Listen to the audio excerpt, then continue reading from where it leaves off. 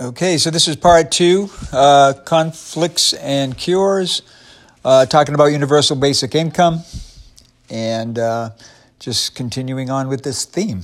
To me, I'm not a fan. I'll be right up front about it now. I guess that's not so much up front since this is part two. I should have said this in part one. But anyways, part two. I'm not a big fan. I just don't think it's going to go over well. Do I think people need assistance? Absolutely yes. To different degrees, different people, different whether it's health assistance, for your medical help or whatever.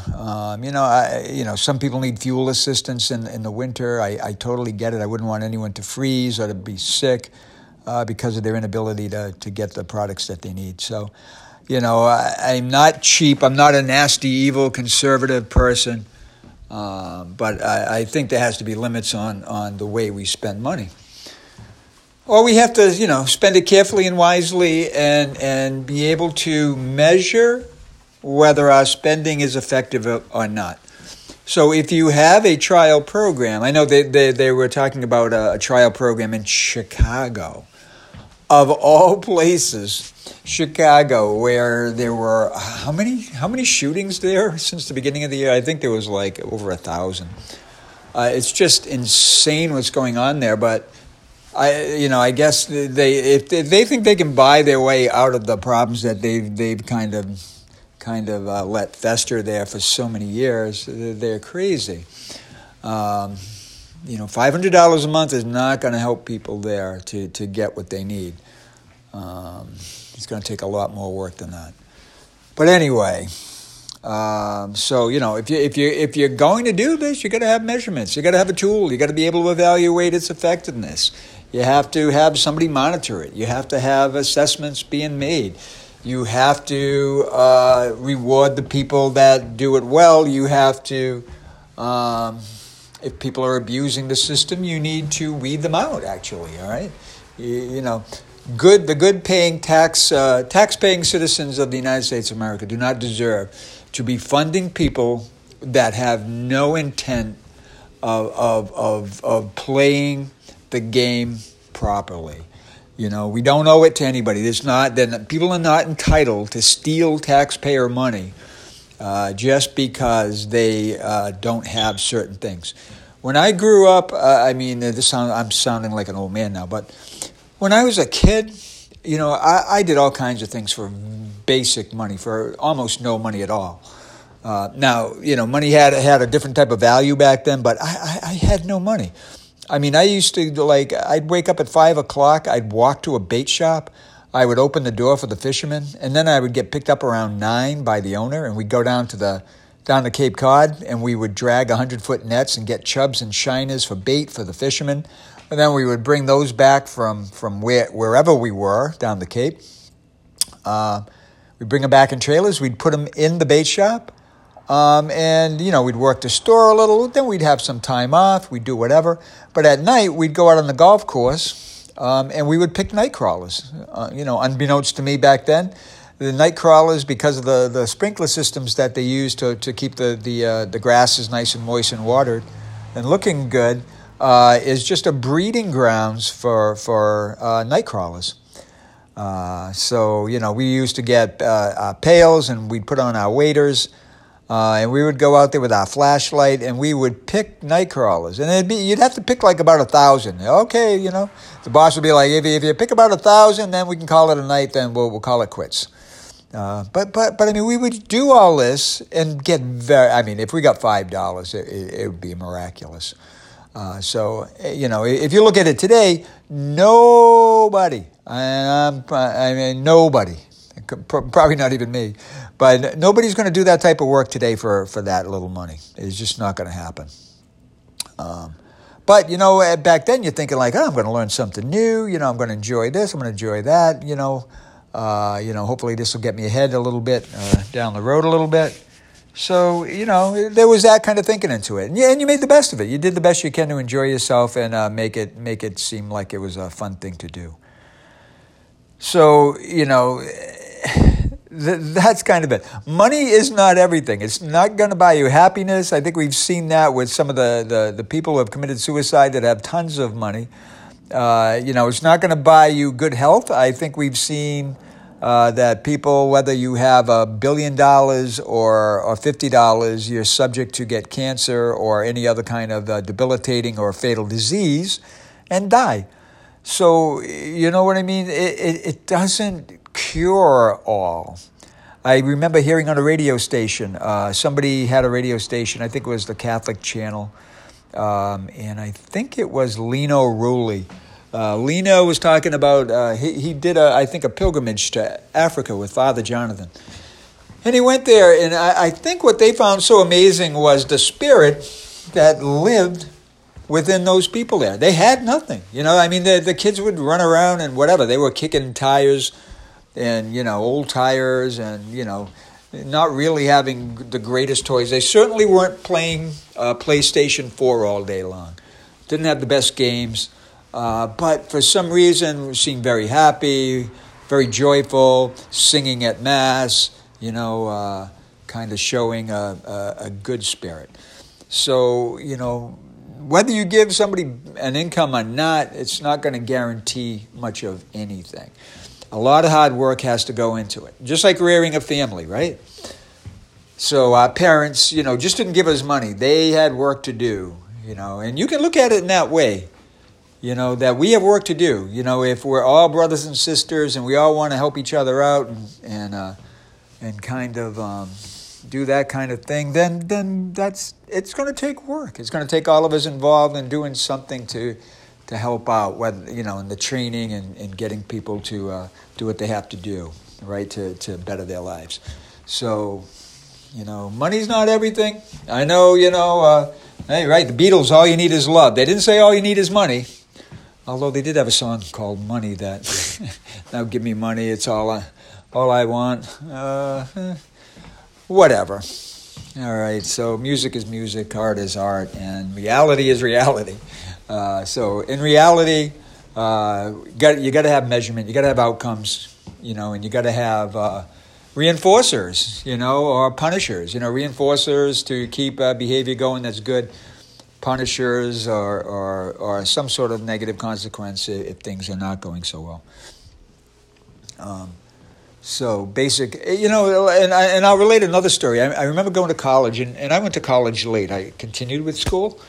So I remember in college, I had a professor. I had to take a philosophy course. So I had a professor, and boy, was he liberal. Woo, baby. I mean, his philosophy was, right up with the socialist kind of ideal. That there shouldn't have to be work, that, everything should be shared. What you have is mine, what I have is yours, blah, blah, blah.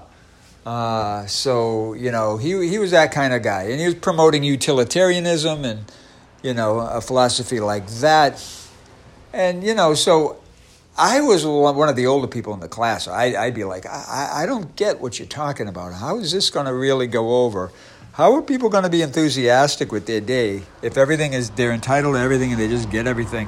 What are they going to be doing all day? They're not going to be productive? They're just going to sit around? You're just going to play games? Are you going to sleep, nap? What are you going to do?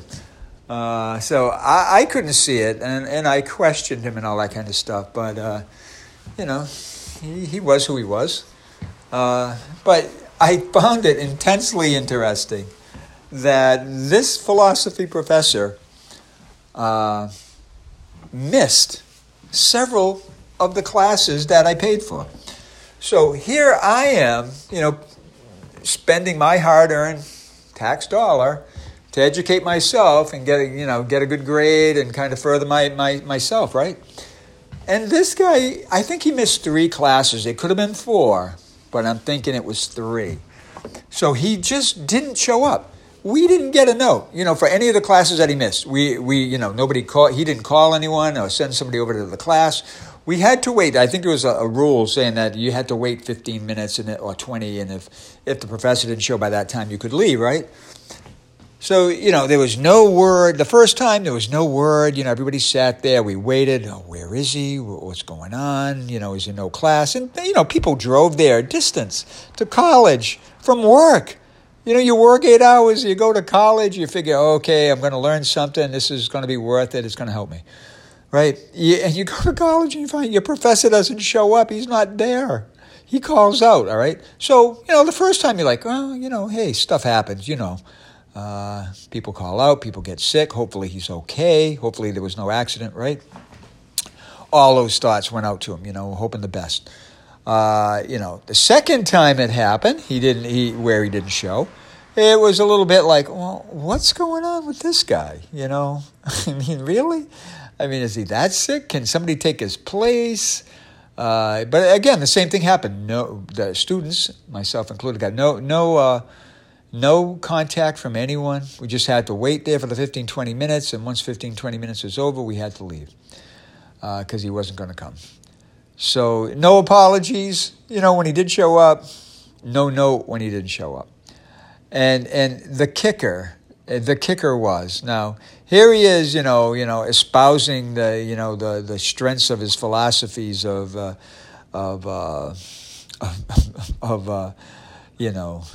was the one that he liked? Oh, I forget now. But anyway, I digress. He was talking about these philosophies, the shared philosophy of not hoarding things, not the capitalist way, talking more like a socialist. But, it's obvious like he was counting on it because this guy wasn't going to last too long in any kind of job.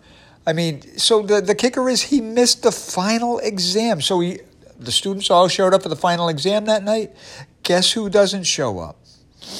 Oh, yeah, you got it. The professor. He not there, right? So 15, 20 minutes go by.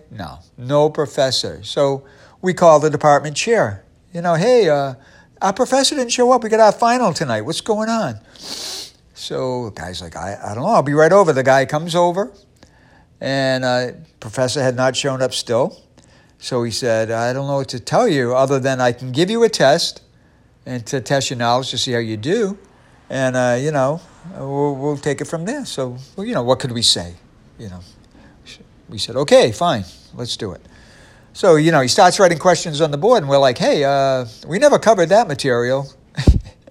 He had no idea. So it was like, well, what did you cover? So, we had to go over a few things. He found out what we covered. I'm sure he graded us very well. I remember getting a great mark. But, it was just the inconvenience of it. It was the hypocrisy of it. It was the betrayal of it, of somebody, talking about that kind of lifestyle of philosophy where other people can rely on other people for goods and services without having to earn those goods and services, but not really having to toe any type of line or be responsible in any way back to those people that lent them those goods and services or provided them for them.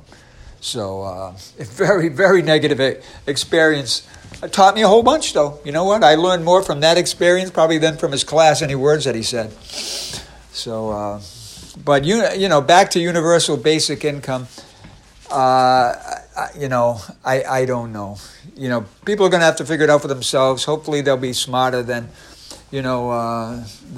just saying, oh, great, it sounds good, give me this much. Because everybody knows, if you give somebody $10 a week, that's going to be okay for like a little while. And then all of a sudden it's going to be, hey, this is not really cutting it. I need 20. You know what I mean? And then, down the road it's going to be, hey, 20's not good. I need 50. I need 70. I need 100. So, it's going to change. People are going to need more and more. Inflation is going to determine, that people need more and more as well. So, I think we have a duty and obligation to train and educate the people that are struggling right now. I certainly sympathize with minorities who have come down a line of secession that has of pain and suffering and really oppression, and have suffered consequently because of their treatment many, many, many years ago. So, those people certainly need to step up in a hand. But, I mean, just handing out the money, I really don't see it as going very far. It's a quick, simple solution for simple-minded people, but not a long-lasting cure for anything. So, I'm willing to listen to you guys. You guys, the American heart and soul.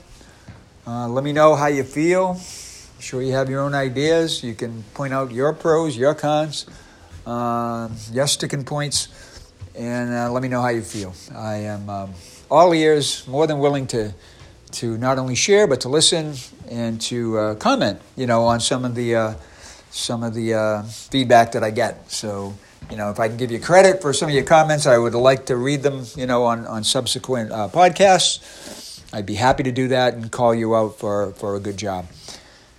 So again, if you would like to contact me at Conflicts and Cures, my email is wbarefoot, BAREFOOT, 55 at mac.com, mac.com. So again, it's been great being with you. Hope to be with you again soon. Always reach out and do something good for somebody else. God bless. Take care of yourselves and your families. And I will see you again soon. Thank you. Bye.